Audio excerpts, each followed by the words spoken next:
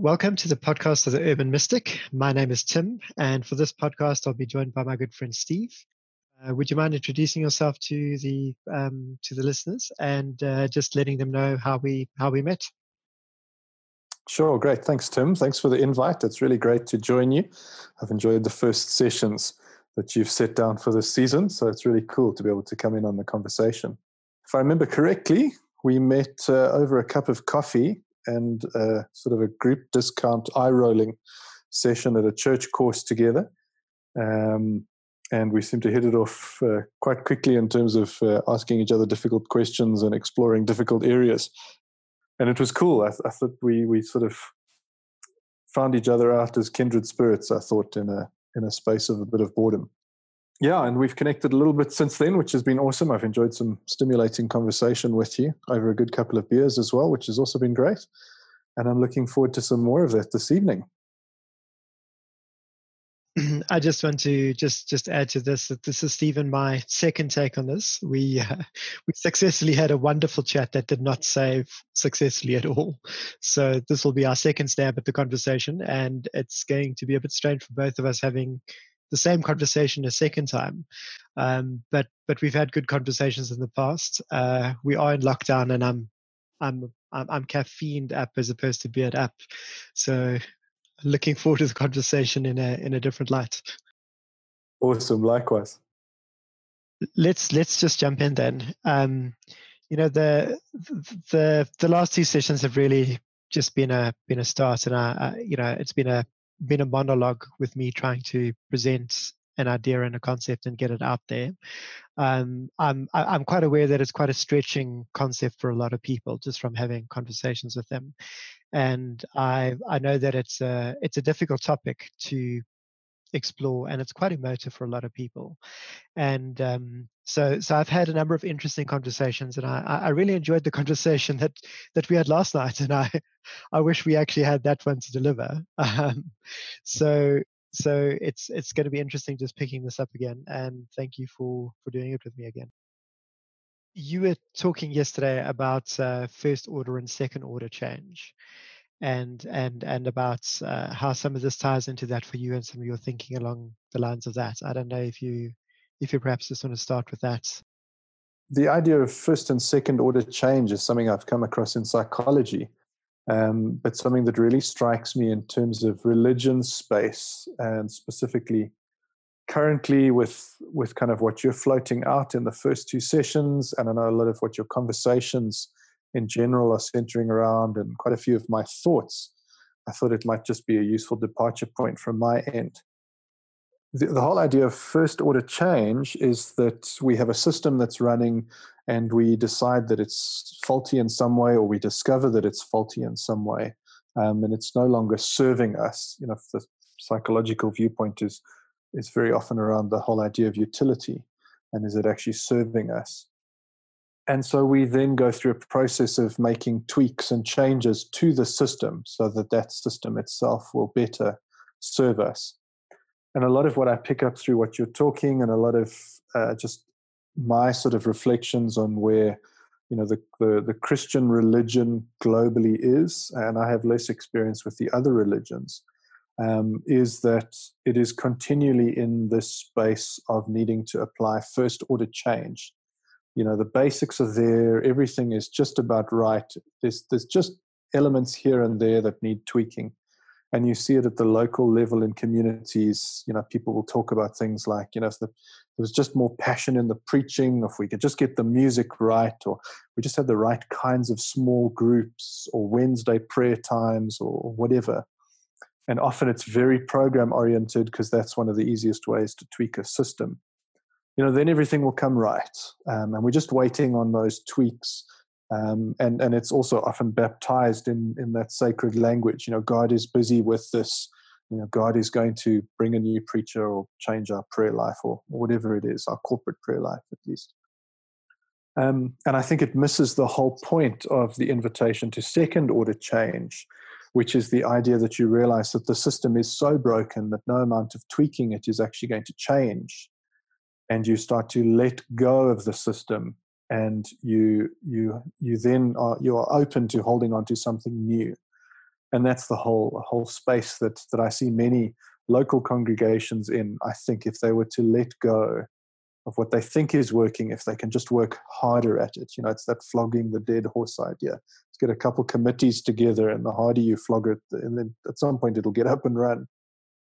But there's an invitation and an opportunity, I think, to embrace the idea of, so if it's dead and we leave it, then what next?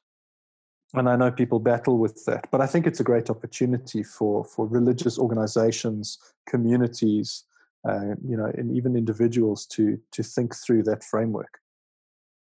Personally, I really like that as a framework. But for the most part, I think when dealing with religions, we're dealing with things that are seen as being so old and established, and dare one say God ordained as those institutions, that it's a very hard thing for people to think of as something that they can let go of, that they have any form of permission to let go of, and even more difficult for them to think of as being something that the religion itself is a human product, less divine and more human, and that as a human product, it's got a shelf life. In light of that, there's a lot of questions that can emerge around whether what we're doing actually serves the purpose that it's intended for, whether it's a institution that's got a life of its own and is very parasitic on people, and it needs this influx of people and energy to keep itself going, and of course, has by now got a life of its own. And so I find that with me approaching this as a topic and holding it out there, and I think like you, the backdrop, the vanilla to our society as Western people, Western modern people, is the vanilla religious backdrop is that of Christianity, and then we've got the others which end up being minorities. And I tend to think of the challenge that is on the table as being equally relevant to all religions and all religious institutions in our environment.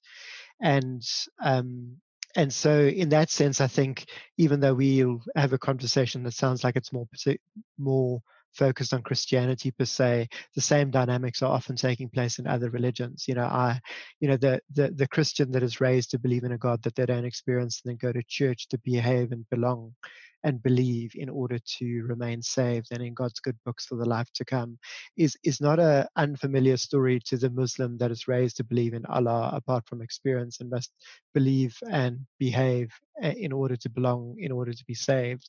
And it's no different to the Hindu or the Buddhist or even the atheist that is raised in a similar environment. Often, the point of departure for many people is the household and the worldview and the religion of the family or the religious outlook of the family. And so as I think about this and as I wrestle with it, there's a way in which wrestling with it with a particular religion yields some nuances that are a peculiarity of that religion. But as a whole process, I think the world that we're in and the challenge that we are facing is one that is equally relevant to all faiths in that sense, and that people are not only leaving Christianity as a religion in the way that they're leaving Christianity, they're also leaving their atheisms behind, their the Islams behind, their Buddhisms, their Hinduisms, etc., etc. Especially in this modern world where children commute on a daily basis between the religious households and religious services, within the orbit of the family, to a secular environment where they're educated and people get together of lots of faiths, but the faiths aren't central, to life. And there's no experience of it there, and it's not expected to be relevant there in any way. And so in that process of going, I need to make up my own mind as I grow towards teenagehood and adulthood and then later on in life, people wrestle with the disparity between the belief versus the reality of what they experience versus what's actually going on in the world and in their life. So overall, this notion of first and second order change and how it applies to religion, and it's relevant to the process that people go into on an individual level. There's almost like a ton of options. There's so many different trajectories this conversation could go on. I find that I've been trying to have the conversation at the level of going, let's talk about it in terms of the worldview of the institution, and trying to have the conversation with Christians over many years.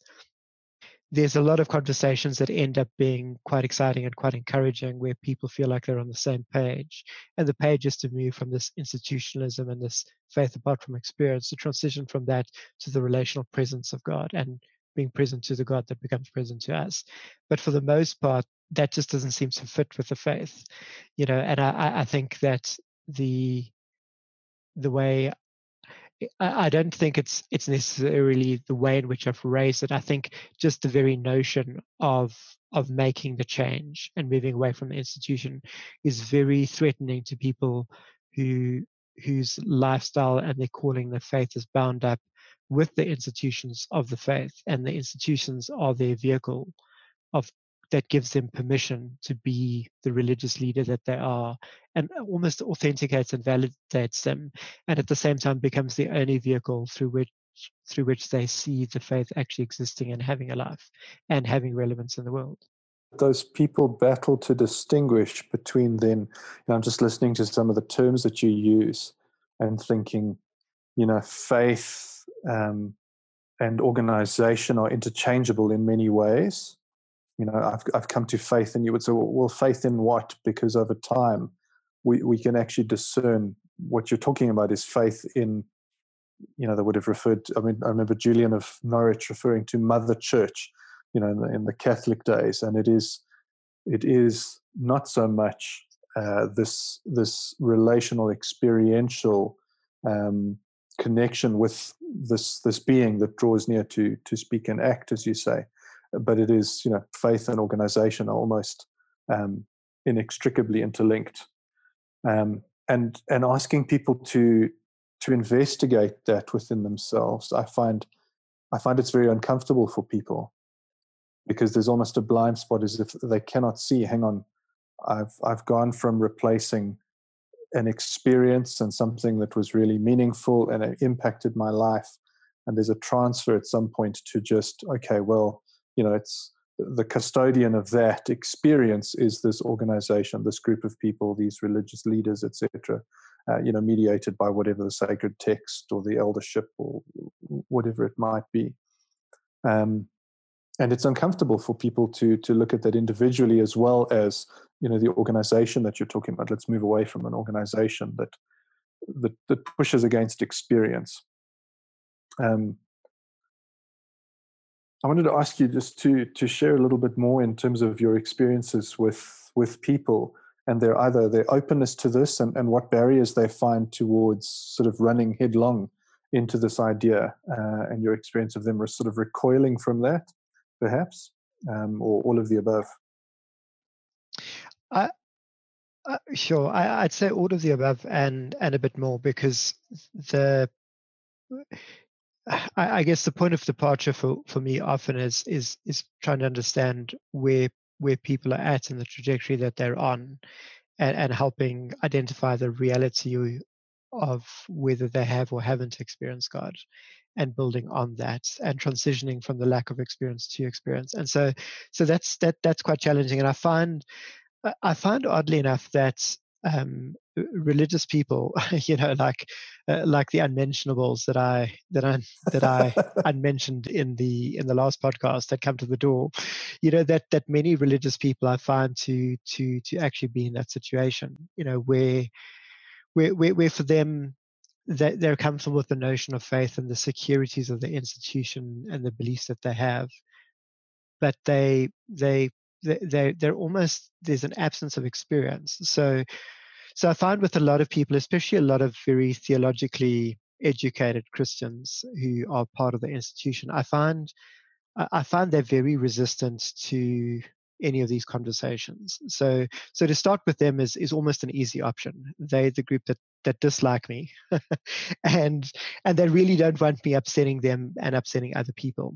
And so those conversations tend to not go well, because they're wanting to check to see that I believe as they believe, and that I accept the things that they accept, and that my foundations are the same.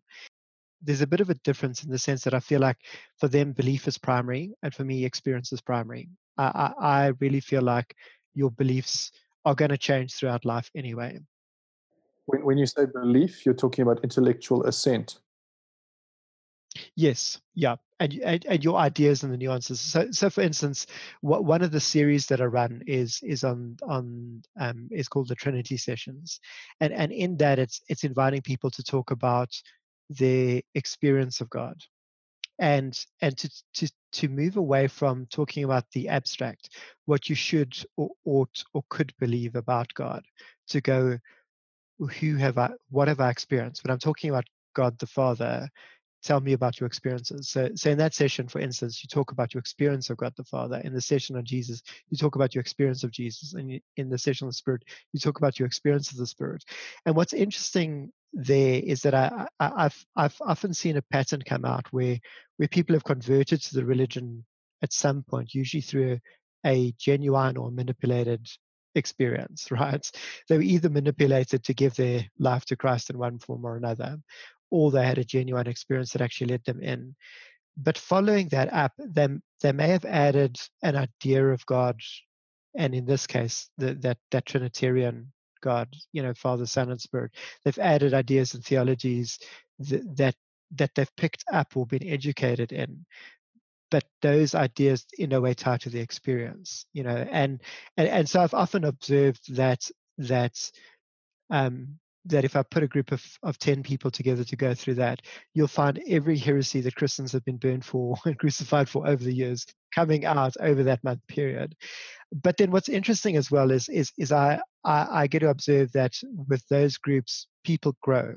They genuinely transition from faith in a vacuum to the beginnings of an experiential relationship with a someone that draws near, and I love that. But I've often found that churches are very resistant to that idea. They don't want to run the course. They don't want to pick it up. They don't want to trust a group of people to talk about that experience and see what comes out. They would much rather turn those groups into groups where they would educate and they teach, but people don't have to experience. They don't have to make that transition. So I feel like that's one kind of group.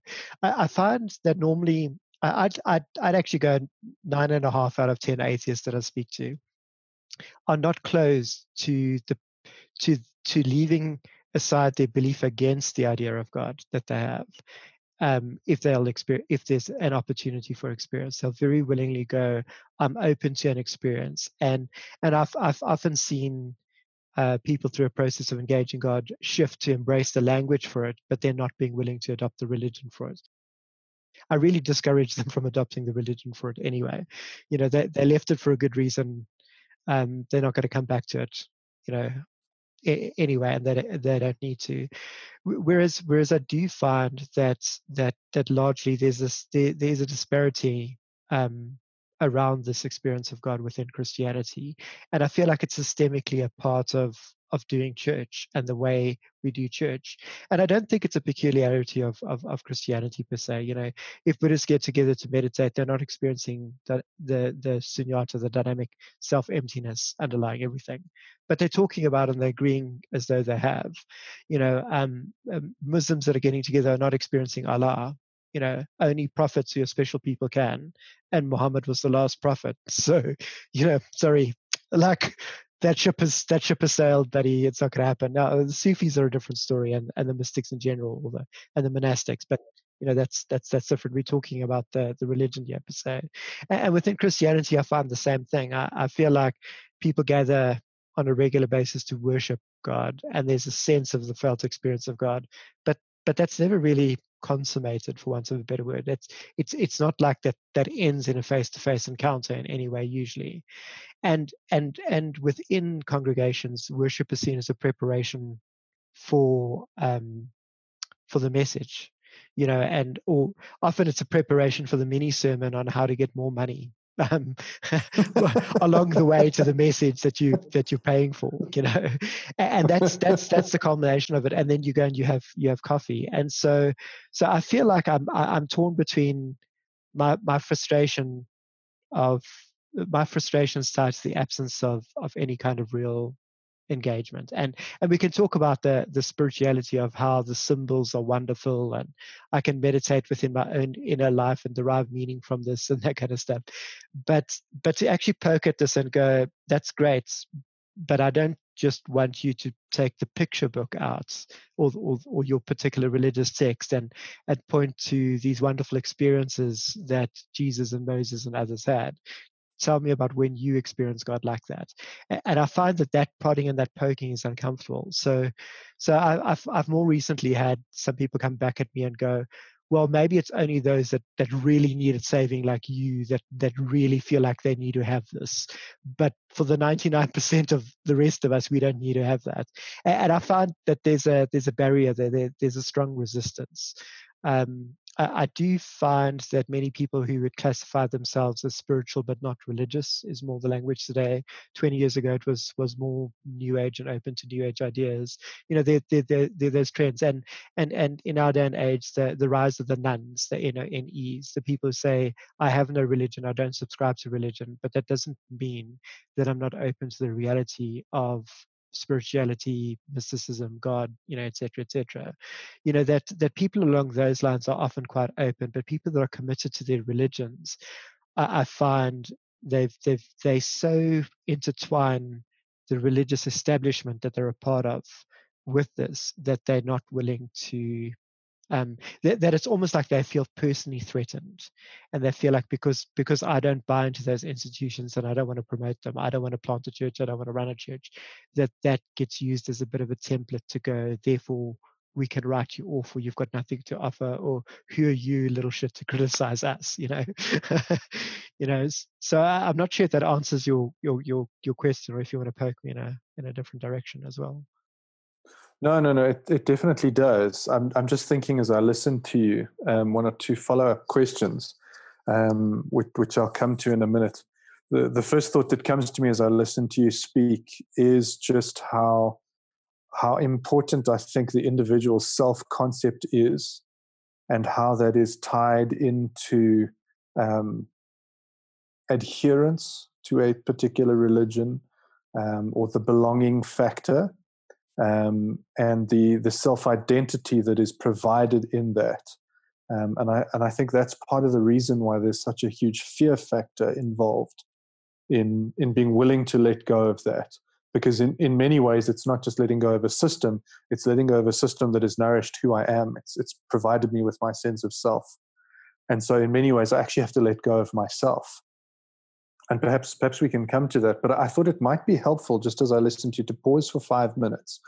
And for people who might either be hearing some of the terminology or words that you were using in the last while, just to quickly pay a little bit of attention to what you mean, or what we mean when we're talking about the idea of sort of adherence to a religion over experience, the person who draws near. Because in some of my experience, I think there's people that I would argue with that might be listening to what we're talking about and going, but that's exactly what we're doing in church. There's that language, we're taking Jesus seriously. That's why we, have pauses between songs where people can access the divine, et cetera, whatever the language is. But that's not really what we're talking about, because I think that would be within that first order system still, and hasn't given way to the second. So I don't know if you want to just clarify, or just take us into a couple of the pointers that you're using there around the framework. Possibly the easiest way to do it is by way of an analogy of people getting together to meet with each other. So if you picture getting together, so Steve, just to answer that as a question, I like to put it into very relational terms. So, listening to the last two podcasts, there are these analogies that I bring out, like the game Drive, and going to the Kruger versus the ocean and what you can see there and that kind of stuff. And in this context, I like to think of a group of friends getting together at a coffee shop, or a pub. Like you and I, we set a meeting, we both arrived at a meeting. But picture a group of friends, and there's someone that's important. So it's someone's birthday, and you want to get together with a special occasion of celebrating with them. And they don't pitch. You can still have a jolly good time as a group of people without them, and you can talk about them and reminisce and share the stories, and honor them by being there. But if they didn't arrive, the dynamics are quite different to if they did arrive. in which case you can still celebrate them and do all of that kind of stuff. But there's a difference in the meeting when you're also meeting with them one-on-one or interacting with them as a group. And I like to think of those kind of relational transactions as being foundational to it, and so one of the things that I've done, and we'll do a session on in the future, is just on those relational transactions and how they take place, and in religious services. And the question is who's being active and who's being receptive. And I think for the most part, just to possibly preempt that, but I would think it's a valuable episode in future to listen to anyway, is that when people get together to worship in a church, you've got people on the stage leading worship and people in the congregation being led and participating. Their experience is completely internalized, right? And so how do I separate between my relationship with the idea of God and the aesthetic thereof, and my idea and my relationship with God as a person who's interactive? And for the most part, we can't distinguish between the two there, and people would go, oh, it's unfair because it's private experience. And then when you transition to things like the message, you've got one person understood to have heard from God, but generally they've read the Bible and they've just prepared a message. So the dialogue is between them and a text and the inner world. It's not necessarily a meeting with a with a specific someone. And I feel like when people are sitting in those kind of congregations, and whether it's a facilitated meditation, or a guided meditation, or whatever, or someone preaching, the value the value in that you derive from it is completely internalized. So although it's an educating about, it's not a meeting with. And I think for me that's the fundamental takeaway that I've got from the audacity just to assess religious gatherings and the dynamics that take place there. So when I think about experience in relation to the transcendent, it's slightly different in each case, because the internal self as the mirror differs to the internal self as the vista onto nothingness and the underlying unity of all things, and it differs to the meeting place wherein God draws near.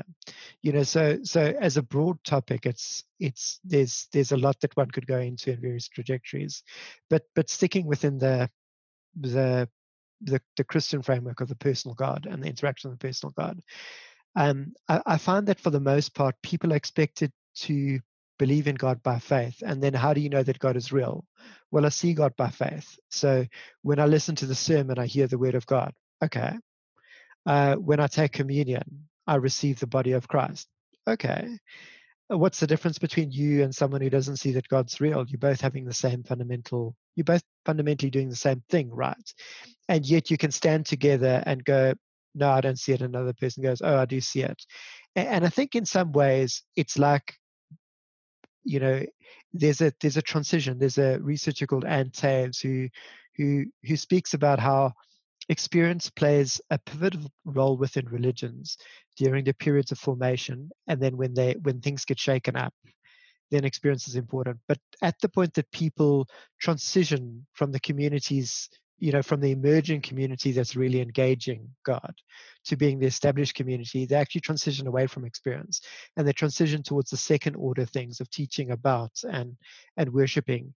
But there's a fundamental difference between the two, and I think within Christian history, the history of the renewals and the revivals is an example of that. And one of the movements that I've been highly critical of, and I'm at liberty to because I've been with them, or I had been with them for a long time, is the Vineyard movement. So even 2 years ago, the outgoing retiring head of the Vineyard, the head of the Vineyard from the UK, or New Wine from the UK, and the Vineyard in the United States were all out, and they're all going on about how it's all about the church. It's all about the church. Everything begins and ends in the church. We must make church planting our priority, etc., etc. And they're the language of the church as the institution, as what we do when we do church, as in these buildings and organizations with their staff and the congregations that attend, is actually what they have in mind, and that's primary, and that is actually what they're about. Whereas 20 years ago, what I loved about the Vineyard was primarily the worship the sense of intimacy and freedom in engaging God, but that the notion that the primary reason that people were getting there was for that God to be there in person and to engage God. Whereas you fast forward till now, and it's like walking into a Pentecostal church in many environments. The language is the same, the cues are the same, but people don't use church as an excuse to engage God. They go to church, and then ministry time is for those that need it at the end and those that want to participate. It's actually not the main focus. It's a tack on at the end, and so in most cases, when you actually model it, I like starting from the practicality of going, what do people do? Because that's actually what they're about. And Christianity says it's a religion that's all about a relationship with God. And yet, if you tell people that you experience God, they're gonna look at you squiff. They're gonna mistrust you. How do you know you're really experiencing God? Does it match up to this Bible thing? And I go, yeah, well, did God tell me to cook food over human excrement? No, so it doesn't match up. And they get genuinely upset by that kind of stuff. And I use that as an obnoxious example, but it's not just the obnoxious example. It's I feel like as a text and as the early history of the faith, it was about the relational presence of God. But then it transitioned to be one institution that was labeled the church. And so the notion of the church that Christ makes, that consists of people, is completely, that identity is taken and placed on this institution, this legal institution, this fictional person, that forevermore you can never speak of what is this church that Christ makes, apart from this institution. And yet that's only one of the two institutions that early Christianity actually established. And it's the one that's geopolitical and ethnic. It's not the one that is actually focused on the interior life and the interior engagement with God, and therewith one's life in society.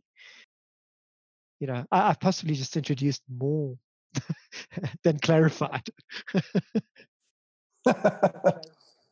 No, but if I just bring us back to where you started, which I would look at the kind of the tree of where you went with that is kind of the taproot, and everything just flows out from that so beautifully. But what I really love is that analogy of this kind of coffee date amongst friends. And what came to mind as you were talking about that was the idea of, it might not be the same 6 friends over the years. Over time, there'll be a few more people invited to Roger's birthday party. And the question might be, when do we get to meet Roger? It made me think of, the early scenes of the early sort of 6, 7, 8 chapters of The Great Gatsby. And there's this fictitious figure at this party, but nobody really, who is he? And finally, one of the main characters comes across him and is not entirely sure if it's him, if I remember correctly. And so, you can go and you can eat Roger's birthday cake, and you'll all sing happy birthday to Roger. But where is Roger actually? And so it's this weird farcical continuance of a party for somebody who's no longer there in honor of somebody who's no longer there. And it made me think about, we were speaking a little bit yesterday about Moses and kind of the picture that I see. If you look at the text of Moses's experiences, the sort of the early on experiences of God, the burning bush and then the mountain, and how little actual text there is for that in juxtaposition or comparison to the length and breadth of detail that goes into the establishment of the tabernacle. And then something else that struck me as I was listening to you now was this glimpse you get of people almost in awe, and I would say almost in fear, I think, of Moses and this experience that he's having. As if it's not for me. That struck me when you said earlier the greatest prophet has come, Muhammad, and that's it, and sorry for you. It was almost a similar flavor, as if people were walking past the tent and going, what is he doing there? Yeah. And what's the peculiarity of Moses, and I like that you reference that there, because there's so much in his experience that I draw on for myself in terms of how he prioritized it. And so so part of the negotiation of you going to be my ambassador, no, I'm not. Oh, by the way, you are. Yeah, part of that is the notion that everyone that is freed as slaves is going to come to this mountain and they're going to meet with me. And at the point that they get there, they say to Moses, hang on, we thought about this.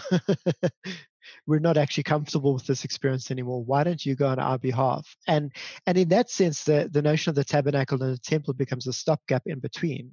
I think it's a second order rescue botch plan to the primary order of going, the primary intention of going, I want everyone to know me face to face like Moses does. And so there's this theme of God drawing near and people either pulling away or drawing close in response that goes back to Adam and Eve throughout that Old Testament text, and that's a whole angle to explore at a future date. But I feel like it's exactly that. You know, I got to the place where I was extremely frustrated within the context of church and doing ministry, and actually took a 10-year break with the intention of never coming back as my deconstruction. And at the point that I got to that at about 2006, I hit the point that I said, I'm so frustrated. If I put 20 people that have been Christian for 20 years in a room together, and I say, let's open a discussion on our experience of God, they will basically, and I put and I go, I you know, it's a bold claim to make, but I've had a sliver of experience like Moses had of God being present and going, you know, I want more of this. And basically going, as a group, how do we get more of this? I've generally found that those 20 Christians that have been Christian for 20 years will basically go, we're not comfortable with what you're saying. We don't trust this. We don't want this because we don't trust experience and, you know, all of this kind of stuff. And how do you really know it's God as opposed to something else? You know, and they'll basically go, God speaks to us in all of these roundabout ways, like the Bible and my experiences, and did a black cat walk across my path or not, you know, etc., etc. God speaks to me in all these roundabout ways, but not face to face, and I'm comfortable with that. I'm not comfortable with what you got. But if I took 20 people that are not religious and I told them about some of my experiences, they're all signing up for it and they all want it. And I feel like there is that odd juxtaposition, and then layered on top of that is a very frustrating experience as someone who's been in and out of ministry for my professional life. And the frustration is primarily around this, that I genuinely believe that this needs to be central, and that I'm told that no, we want to do church. You know, that's what we are for. And if you take a look at people who do start out with an early experience of God and God saying, "Follow me," and et cetera, et cetera, and then they go, "Oh, I'm called to ministry." They're trained and they're prepared to plant churches, work in churches, grow churches, maintain churches, and it's about doing church.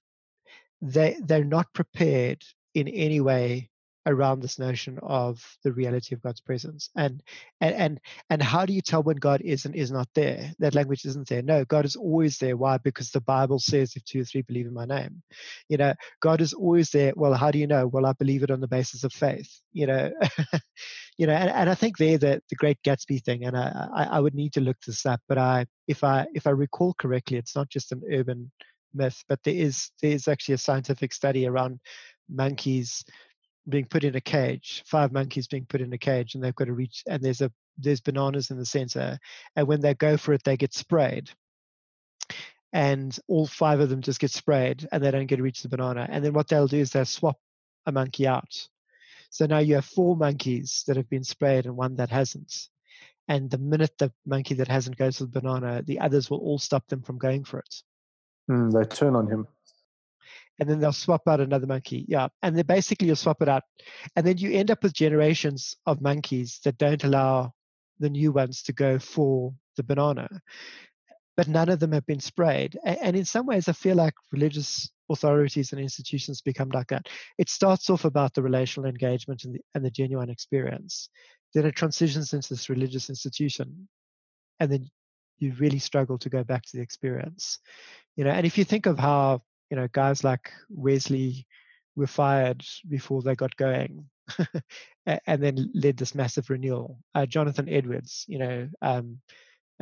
Charles Finney, all of those kind of stuff. Um, uh, that they had that. They also pushed for the relational presence of God, and the pushback was to fire them often and kick them out.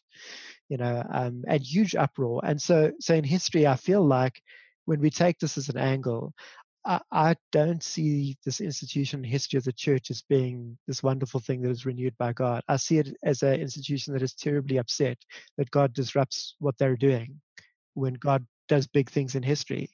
And for the most part, I'm left looking at an institution. I just go, like, yeah, like this thing is just it's so failed. It is so blown its witness, And I'm not just and it's easy to talk about those guys that are saying send us your stimulus checks in the US, and you have to tithe, and we want your money. Yeah. It's easy to pick on the outliers. Yeah, I think the fault is actually systemic, and that's where I feel like a lot of the Vineyard guys, for instance, that I could use them because I've had the personal conversation and the fights with them over them going, we've done well and this church is such an anomaly, and I go, I'm not happy with the anomaly. Like, yes, they've done well, but in 5 years' time, after you retire, they're going to be back to where they came from, and that kind of stuff. Like the institution has got this. It's a machinery. It's a paradigm, and it just grinds everyone like those monkeys back into their place. And together with that, it domesticates the idea of God. And so I feel like the transition is from relating to God as a person, and all the problems that go together with that, to the cleanliness and the squeaky cleanness of the morality and the intellectualism and the religious snobbishness and all of that kind of stuff that goes on, but God's not present, and people aren't real, and they're dying inside. But it's like if they come to church and they make friends within the first 6 weeks, they're going to stay. Cool. Or like my experience of Hillsong in Cape Town, where they go, our goal is to give everyone the best experience of church ever. That's really what we're here for. And I'm going, have you read this book? All I'm seeing is the ungodly union of capitalism and greed. Anyway. Yeah, and that's such a very good point, because I was thinking, I mean, we're sort of naturally moving towards the idea of what is this fear factor that drives us into this safety, this comfort zone of what is easily handleable, what is easily controllable, what can we manage well, and that Hillsong idea. Although I don't know them, so I'm piggybacking on your experience and your statement now. But the idea of just providing the best church experience is actually so incredibly safe, because so many of those variables are within your control. And if they're not, they're very reachable, because you just need a couple of really great staff development sessions, some really hard staff meetings, and you're back on track. The worship team have had their butts kicked and told, don't play off key again. And, you better come in fired up on a Sunday morning. Don't let us down, and you better prepare well, and your message wasn't as inspirational as it should have been, etc., etc. But there's definitely this default back. The organization wants to retreat back into this homeostasis of control, as opposed to these interruptions, these disruptions. We were talking about that just last night, the idea of, it's really awkward to have a burning bush in your sanctuary because it tends to drop ash on the carpet. It's just not controllable. I loved your analogies. I loved the God spotting game drive, and the idea of also, the shark diving. Just those two, the idea of, are you face to face with a lion or a shark, or have you taken them and domesticated them to some extent? You've put them in a cage. You've made it safe. And I think the human individual, and I know I struggle with that as well, and when we get together in groups, we spur each other on, really battles with the fear of this unknown and this uncontrollable entity, this bush that burns but does not burn up, which is one of the weirdest mystical statements I've come across so far. but because it defies your ability to describe it. How do you describe something that in all of your science should be burning up and yet isn't? That is so far beyond our rational sense of self and our control, and must be what it is. You can't change that, and I think Lewis says that in his Narnia series, talking about Aslan the lion. He's a kind lion or something like that, but he's not a tame lion. Yeah, he's dangerous. He's good but dangerous. Yeah. But I think that's where the machine works so hard to provide our comfort zone. And in many ways, so we don't have to go up the mountain ourselves. That we'll bring the mountain to Muhammad, as the phrase goes.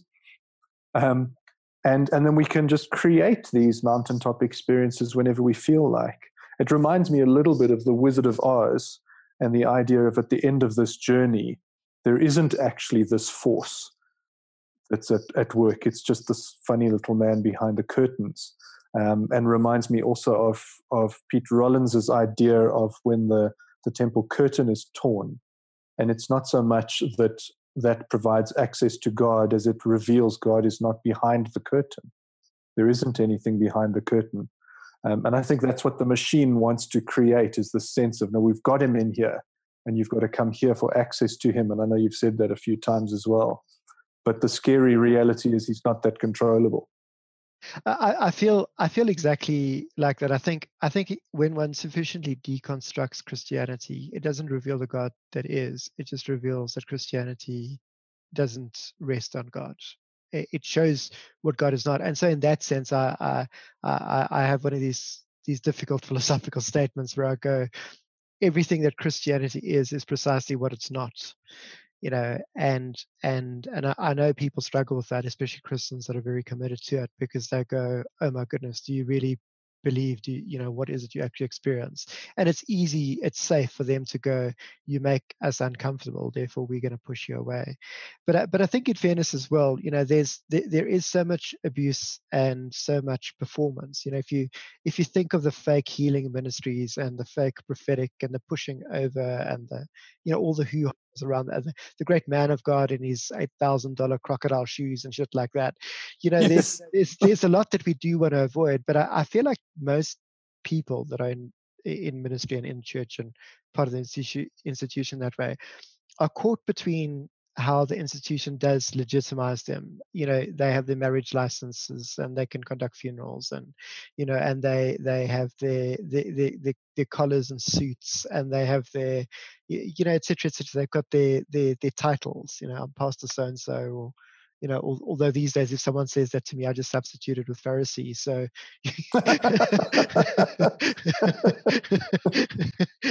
or tell them, it's it upsets them a lot. But I think in many ways it's exactly that fallback that you say. It's like I've taken to saying Christ calls people to ministry, and then they respond and say, "Thanks very much. We'll take it from you. We'll take it from you."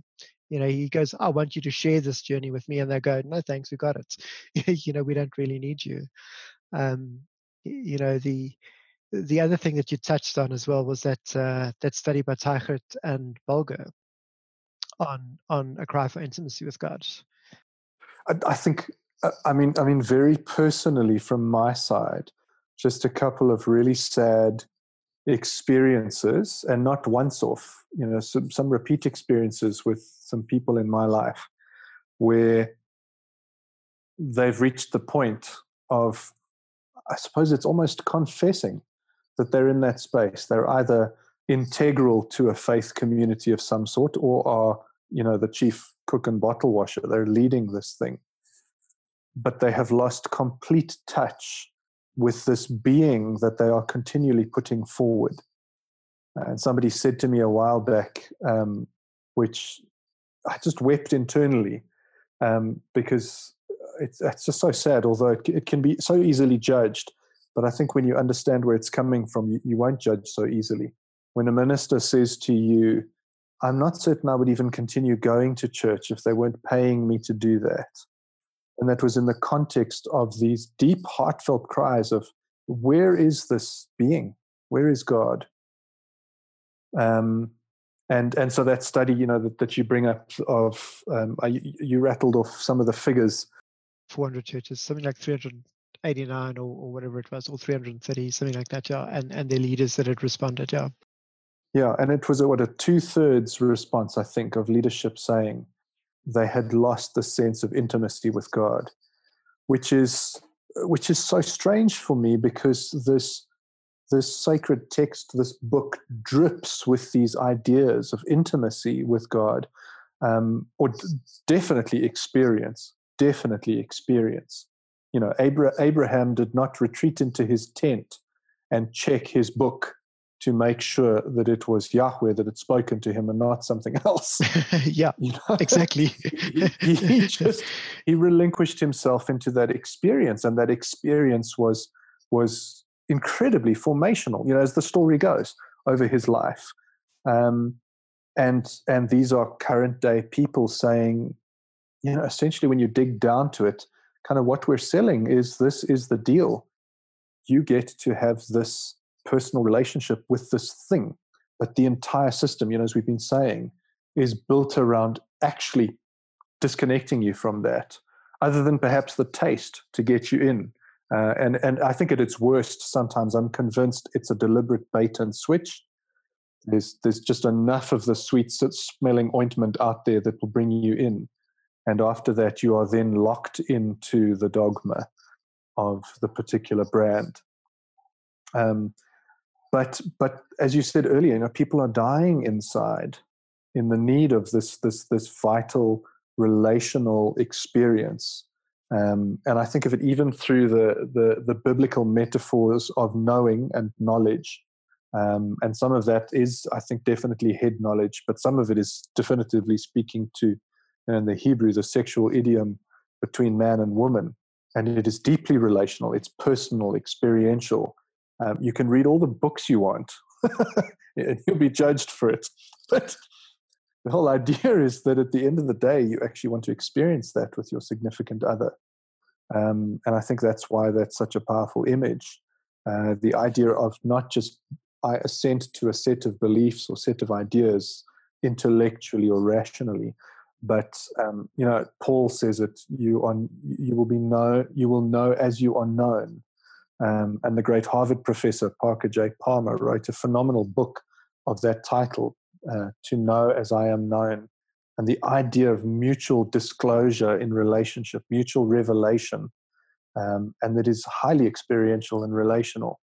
But it's not safe. And I think we come back to that idea of it's easier to retreat into, I'll just build a framework, and that can house this thing. And it can't. And I think that's one of the great aha moments that people come to across the religions, of going, this thing doesn't contain what it said it would. If I listen carefully to what it says about itself, it doesn't house this anymore. And so I'm going to leave. And then unfortunately they brand it as all sorts of things, when in fact I think they are being drawn out into something rather than fleeing. And they're not crossing the floor, across from religion to science. It's not that simple. Or from religion to religion, yeah. They're moving into a desert of unknowing, and there's a genuine seeking for this thing, this being. Yeah, I know within my own orbit of church leaders that I speak to, that there's often there's the person that comes to me in the private, that basically has these genuine conversations about what's missing relationally and experientially, and yet in that staff meeting or in that meeting, they're 100% on board and everything's fine, and I find there is a respect to that. They have to play the role, but I enjoy those more real conversations. I just wish that they could have them inside, that institution, that space as well, and where communities could actually journey forward with that. In my own life, in 2006, I stopped doing any form of church and ministry because I didn't know how you replaced what we do when we do church with the alternative. And I find even till today, I'm judged for not doing that. The number one criticism, like people often say, we love what what you're saying. We just don't see how it will work. We don't see how we can do church and make this work. So we're going to stick with what we're doing because this is tried and trusted and comfortable and established. And people basically going, well, you haven't planted and run 1,000-seater church, so you've got nothing to offer. Who are you to criticize us? And yet when I raise things and I depersonalize it, because I don't only work with my own felt sense of the people that I talk to. I'm also have a bit of an academic bent and research stuff, and I've been very disparaged for that recently, where the response is going, "Oh, you're just an academic. This is just an academic thing for you. Therefore, you've got nothing to offer. Like, who do you think you are?" And I go, "No, there's this genuine trend of people leaving religions like Christianity because they actually want to genuinely pursue God and they can't do it within." And the response is basically going, no, those are a few jaded individuals, perhaps with unfulfilled aspirations, et cetera, et cetera. It's not actually a big thing. And yet it is a big thing. People are deconverting in mass from the religions, and it's growing. I think almost so that those deconverting are not even necessarily converting to atheism per se when doing so. So they're not converting from the belief for something that they don't experience to the belief against something that you don't experience. In that typical believer to non-believer, believer to atheist kind of divide. They're actually just going, I'm deconverting from this institution and everything that goes with it, because I'd rather give all of this up and risk the opportunity to discover what's real than stay within it and be prohibited from ever getting there. And I think that is a wonderful journey of people actually beginning to recognize that the world isn't moving from religious to secular. It's actually moving away from religion towards a genuine, like spirituality and mysticism, and it's recapturing that. You know, and that's a whole other fascinating topic to explore, of secularization and resacralization. And I think for another time. But this has certainly been you know a big part of the conversations that I've had, and I feel like churches are basically going, in terms of first order change, we need to change our aesthetics. Move the piano, change the makeup of our worship team, maybe Different mix up coffee. our preaching style. It definitely improve the coffee. Maybe start delivering sermons online, especially during the pandemic, and we can move to online church, et cetera, et cetera. And yes, you can do that. Why can you do that? Because you're dealing in religious goods and services. Whereas the reality of the who and what you experience and talking about that is actually not part of it. I've observed a peculiarity with something called the Alpha Course over the years. I was amongst the first to be the speaker at one in South Africa. My late mentor and friend Rich Mabry was like, "We're going to do Alpha, and you're going to be the speaker," and that was it. So I started, and it's a bit of an apologetic course because the speaker basically covers the misconceptions around Christianity, and then the small groups, people actually just have genuine conversations and build real relationships. But the culmination is the weekend where you go away and you invite God to draw near in person to speak at ACT. You see what God wants to do, and people experience that, and they come back going, we've experienced God. Whether we've been Christian for 20 years or 30 years or 40 years, we've only now first experienced God. Or people who go, I don't buy into this, going, shit, I've experienced God, now what? And that's fruitful conversation. And yet there's so many churches, like there's a big church down the road that got a large part of their massive congregation through running things like Alpha courses. And of course the new minister comes in and he goes, I'm not comfortable with this Holy Spirit nonsense. Let's shut this down. So can we still run Alpha, but maybe cut out this weekend away Holy Spirit stuff? Yes. And that's one dynamic just from the institutional side and the staff side. But then from the congregational side, I find people, they don't have, people work very easy within language which they're comfortable with. And so they often go, we want more of this. We want more of this experience of God. And the response from the institution, and I think it's universal in the sense of the renewals going back since the foundation of Protestantism, the response is, we don't do that. We don't trust experience. We don't pursue experience. We don't prioritize it, et cetera, et cetera. What we do when we do church is this. If God's going to do that, that's on your time. If you want that, do it in your time, but we don't do this here. We want to give you the certainties of faith, and that means us preaching to you and teaching. And I feel like we've actually got a systemic problem, that it doesn't matter if God pitched up in all of his or her naked glory, on the planet and danced around for a while and disappeared, we'd very quickly 2 days later probably just go back to doing church as usual. Why? Because that, that's what the monkeys have been. Or possibly have some people interrupting him or her to say, please, can you just show me in your book where it says it's all right for you to do that? Exactly. Exactly. Yeah. Something I've observed as well when experimenting with this is that I find that often I can have very genuine one-on-one conversations with people, and perhaps 1-on-3 even. But the minute there's more than 5 people in a group, they are so trained in the practice of getting together, and then the leader's going to cue everything and teach, that they default to that. And then it just, and if I refuse to do that, then everyone has a bum experience, and I just don't want to do that. Yeah. It's been so strange for me. I was thinking about that when you said that in those contexts, those contexts, those religious contexts, I've witnessed highly successful CEOs and business people sort of meekly sitting on a couch waiting for somebody who's barely got a theology diploma to hold forth and teach them about the great wonders of life.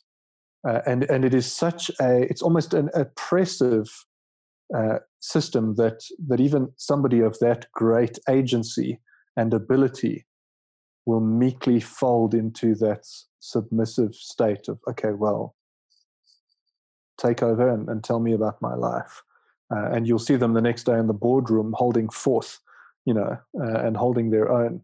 And that's such a weird experience. You just see the power of those spaces. Yeah.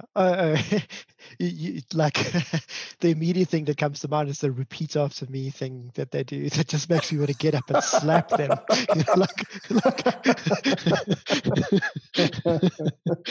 Yeah, it's the magic beans of the Jesus prayer. Yeah. So it made me want to ask you the question. For example, I'll have conversations with people sometimes about capitalism, for example, and we'll raise a couple of questions.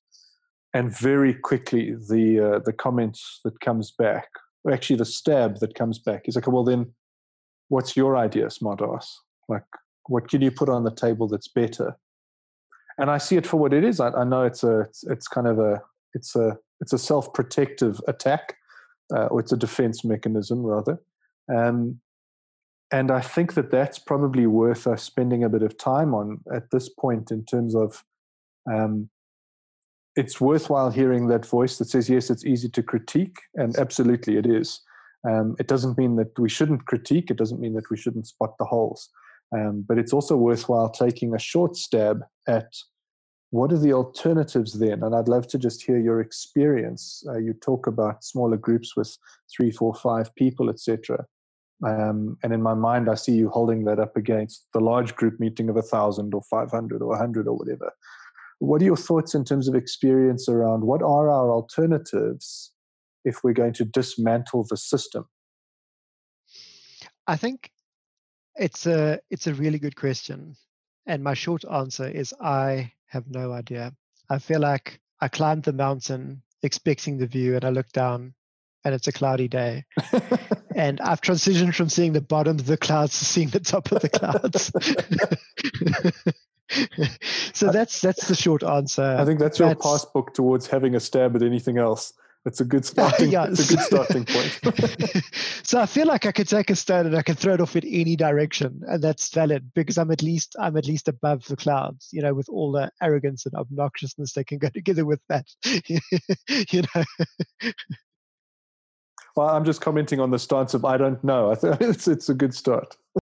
But I think in practice, I feel like the problem is largely one of modeling. We need to model. We need to transition from a talk to teach model to a facilitate to engage, and there's a fundamental difference between the two, because where you can live stream your face in all its glory in your suits to your congregations around the world. It's great from the point of view of going, it's 1 hour of your time to so many participants and you're making so much good money out of it, right? Or your organization is, or God is, because God needs money, right? Yeah, he's strapped. A total aside, I love the late Terry Pratchett's Oh, books, yes. and he's got the notion of the yen Buddhists who believe that money is the source of all evil, and that the way they go about saving the world is by amassing all the wealth to save people from money. There's a substrata of that's a churches, total I aside. think, that operate on that. But anyway. Very, very much so. And so I think for me, a lot of it goes into those relational and transactional dynamics, and modeling something anew and afresh, and starting from the ground up. So the Vineyards long had this language of values, priorities, and practices. But I think when I work back from their practices to their priorities to their values, there's a disconnect these days, and we need to recognize that with every movement. And I know there's always those lone examples, but the lone example is not the norm. Your shining example of going, this is what it's about. That odd saint in history, the odd church today, that you hold as going, this is our flagship, this is our model, this, we want everything to be like this. And then you go, yeah, but 95% is not that. So clearly something's not working. Something didn't work because of what you're doing. Something has worked here despite what you're doing. So let's get away from what we're doing and just start at the foundation again. And so I feel like I've rebooted, because my window has always been, must plant churches, eh? And if you're not planting churches, you must be planting small groups, because this is what we do, And I've done a lot of that, but I feel like I've given that up to begin with focusing on the individual. And I wrote a blog post about it where there is actually a third option. There's either the mystic as the individual that goes, I'm out of here and I'm going to go sit on the mountain and look down on the clouds, or the person that's going, I'm gung ho, I'm planting these churches, I'm making this institution, and man, if I can make that 6, 10, 20,000 seats, I'm on fire. I'm the business, Um, and those are the two options that we presented with, like either you're the rookie individual who should just shut up and get out of here, or over spiritualize that, or the person that's got to buy into this institution and do this. And if you're not with us, if you're not on the bus, get off the bus. This is where the bus is going. That's the language that's used. And I've very willingly gone, I'm sorry, I'm not on that bus, and I don't need to be. And so I've adopted more the language of living and loving deeply, and living in the village, and living amongst the people, and just being me, and starting from the felt experience of just living. And I think we often have this group thing, and the group works, but the individual and the relational connection with God doesn't. And we just keep doing the group thing, hoping that this is going to happen, and trying to make it happen. And I want to take it from the other direction, and that is not be like the monkey with their hand in the cookie jar, not being able to let go of the cookie, right? Because I've got the cookie, right? But being willing to let that go and go, it's very important that my other hand finds what it's looking for. And so I feel like I've taken a step back, and I realize that this is going on, and it's possibly a good time to wrap up around this, is just to get to the notion of going, what is that first felt experience, and recognizing that the believer and the religious person who relates to the idea of God experiences the silence and absence of God. Why? Because God is a fiction and an idea that cannot talk back. And if you do hear the voice of God, it sounds like your own, because it is your own, and it looks like whichever version of the happy Jesus you've got, because that is the version you've created, right? But there's a sense of the silence and the absence, and I only experience the still small voice within when I meditate or I contemplate, right? Whereas there's also the sense of the person who goes, what's awoken me to there being more to this life is I had a dream, or I was in a situation where I felt a presence, or I was in a situation a voice spoke to me and I listened and my life took a different route, et cetera, et cetera. And so there that person is also living with the silence and absence of God. But it's a silence and absence as a trough created by the presence that has been there that is now absent, by the voice that has spoken that is now fallen silence, by the touch and the push, that is no longer there, but you've been moved, and now just going, I have a reference point. I know what that is, and I know that it is not here. And I feel like what I've done, and I feel like that this is the alternative for now.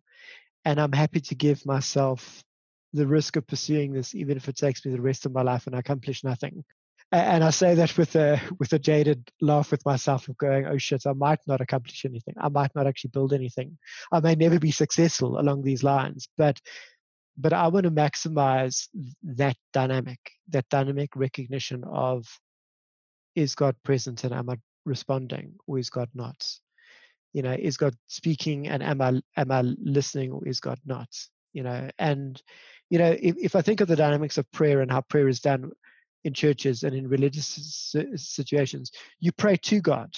You're never expecting the voice of God to speak back clearly in the present. Yeah, or often pray at even. Yeah, pray at, yeah. And so I feel like at present, for me, that's the alternative. And I know that for a lot of religious people and groups and pastors and church leaders and that kind of stuff, that's probably the point where they go, we've heard enough, you've got nothing to offer us. And I'm okay with that, because I feel like all the people that are actually leaving Christianity because they're not actually finding the God they're looking for in it are the people that are out there, and they're leaving the other religions too. I think it's an opportunity to open dialogue with people that are looking for that have that felt experience and going, I know what that is. I don't have the words for it. We've got to fumble for it. We're not choosing between options and structures that are there. There's a lot of church deconstructionists, whether you're looking at a Richard Jacobson with the Unchurched, or a Brian McLaren and, Emerging Church, or any of those kinds of things, or Frank Viola and, community and service of the community as the kingdom of God, etc., etc. There's a lot of alternatives, but I feel like what they're doing is they're transitioning from the institution of the church as we've had it in recent history, which is Christendom in translation as Catholicism and Protestantism. But it's now that institution in translation as communalism, as a community. But it's actually still the same thing. It's just a deliberate that changes spots, Whereas I think we've got to set the institution aside and go, what if we didn't make our work building an institution or a following? I'm wrestling with this. I haven't landed on something yet, but what I am certain of is that we need to go from that. There's the one-off thing that I didn't know that drew near in person. I caught a glimpse of the unknown something, and when I looked, it was gone. But you know what? I'm now going to be God spotting, because I'm looking out for that glimpse, and then I'm going to pounce and I'm going to get it. That's what I'm looking for. And I think for me, that is the alternative, and that's certainly the alternative for now. And obviously, like I'd be lying if I said I didn't have a whole ton of other thoughts, but I feel like for me, that's the foundational point of departure.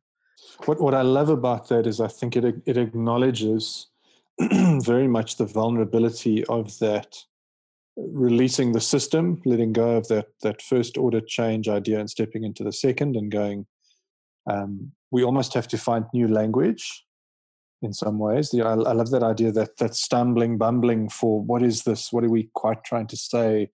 What have we experienced? I caught a glimpse, or all that sort of idea.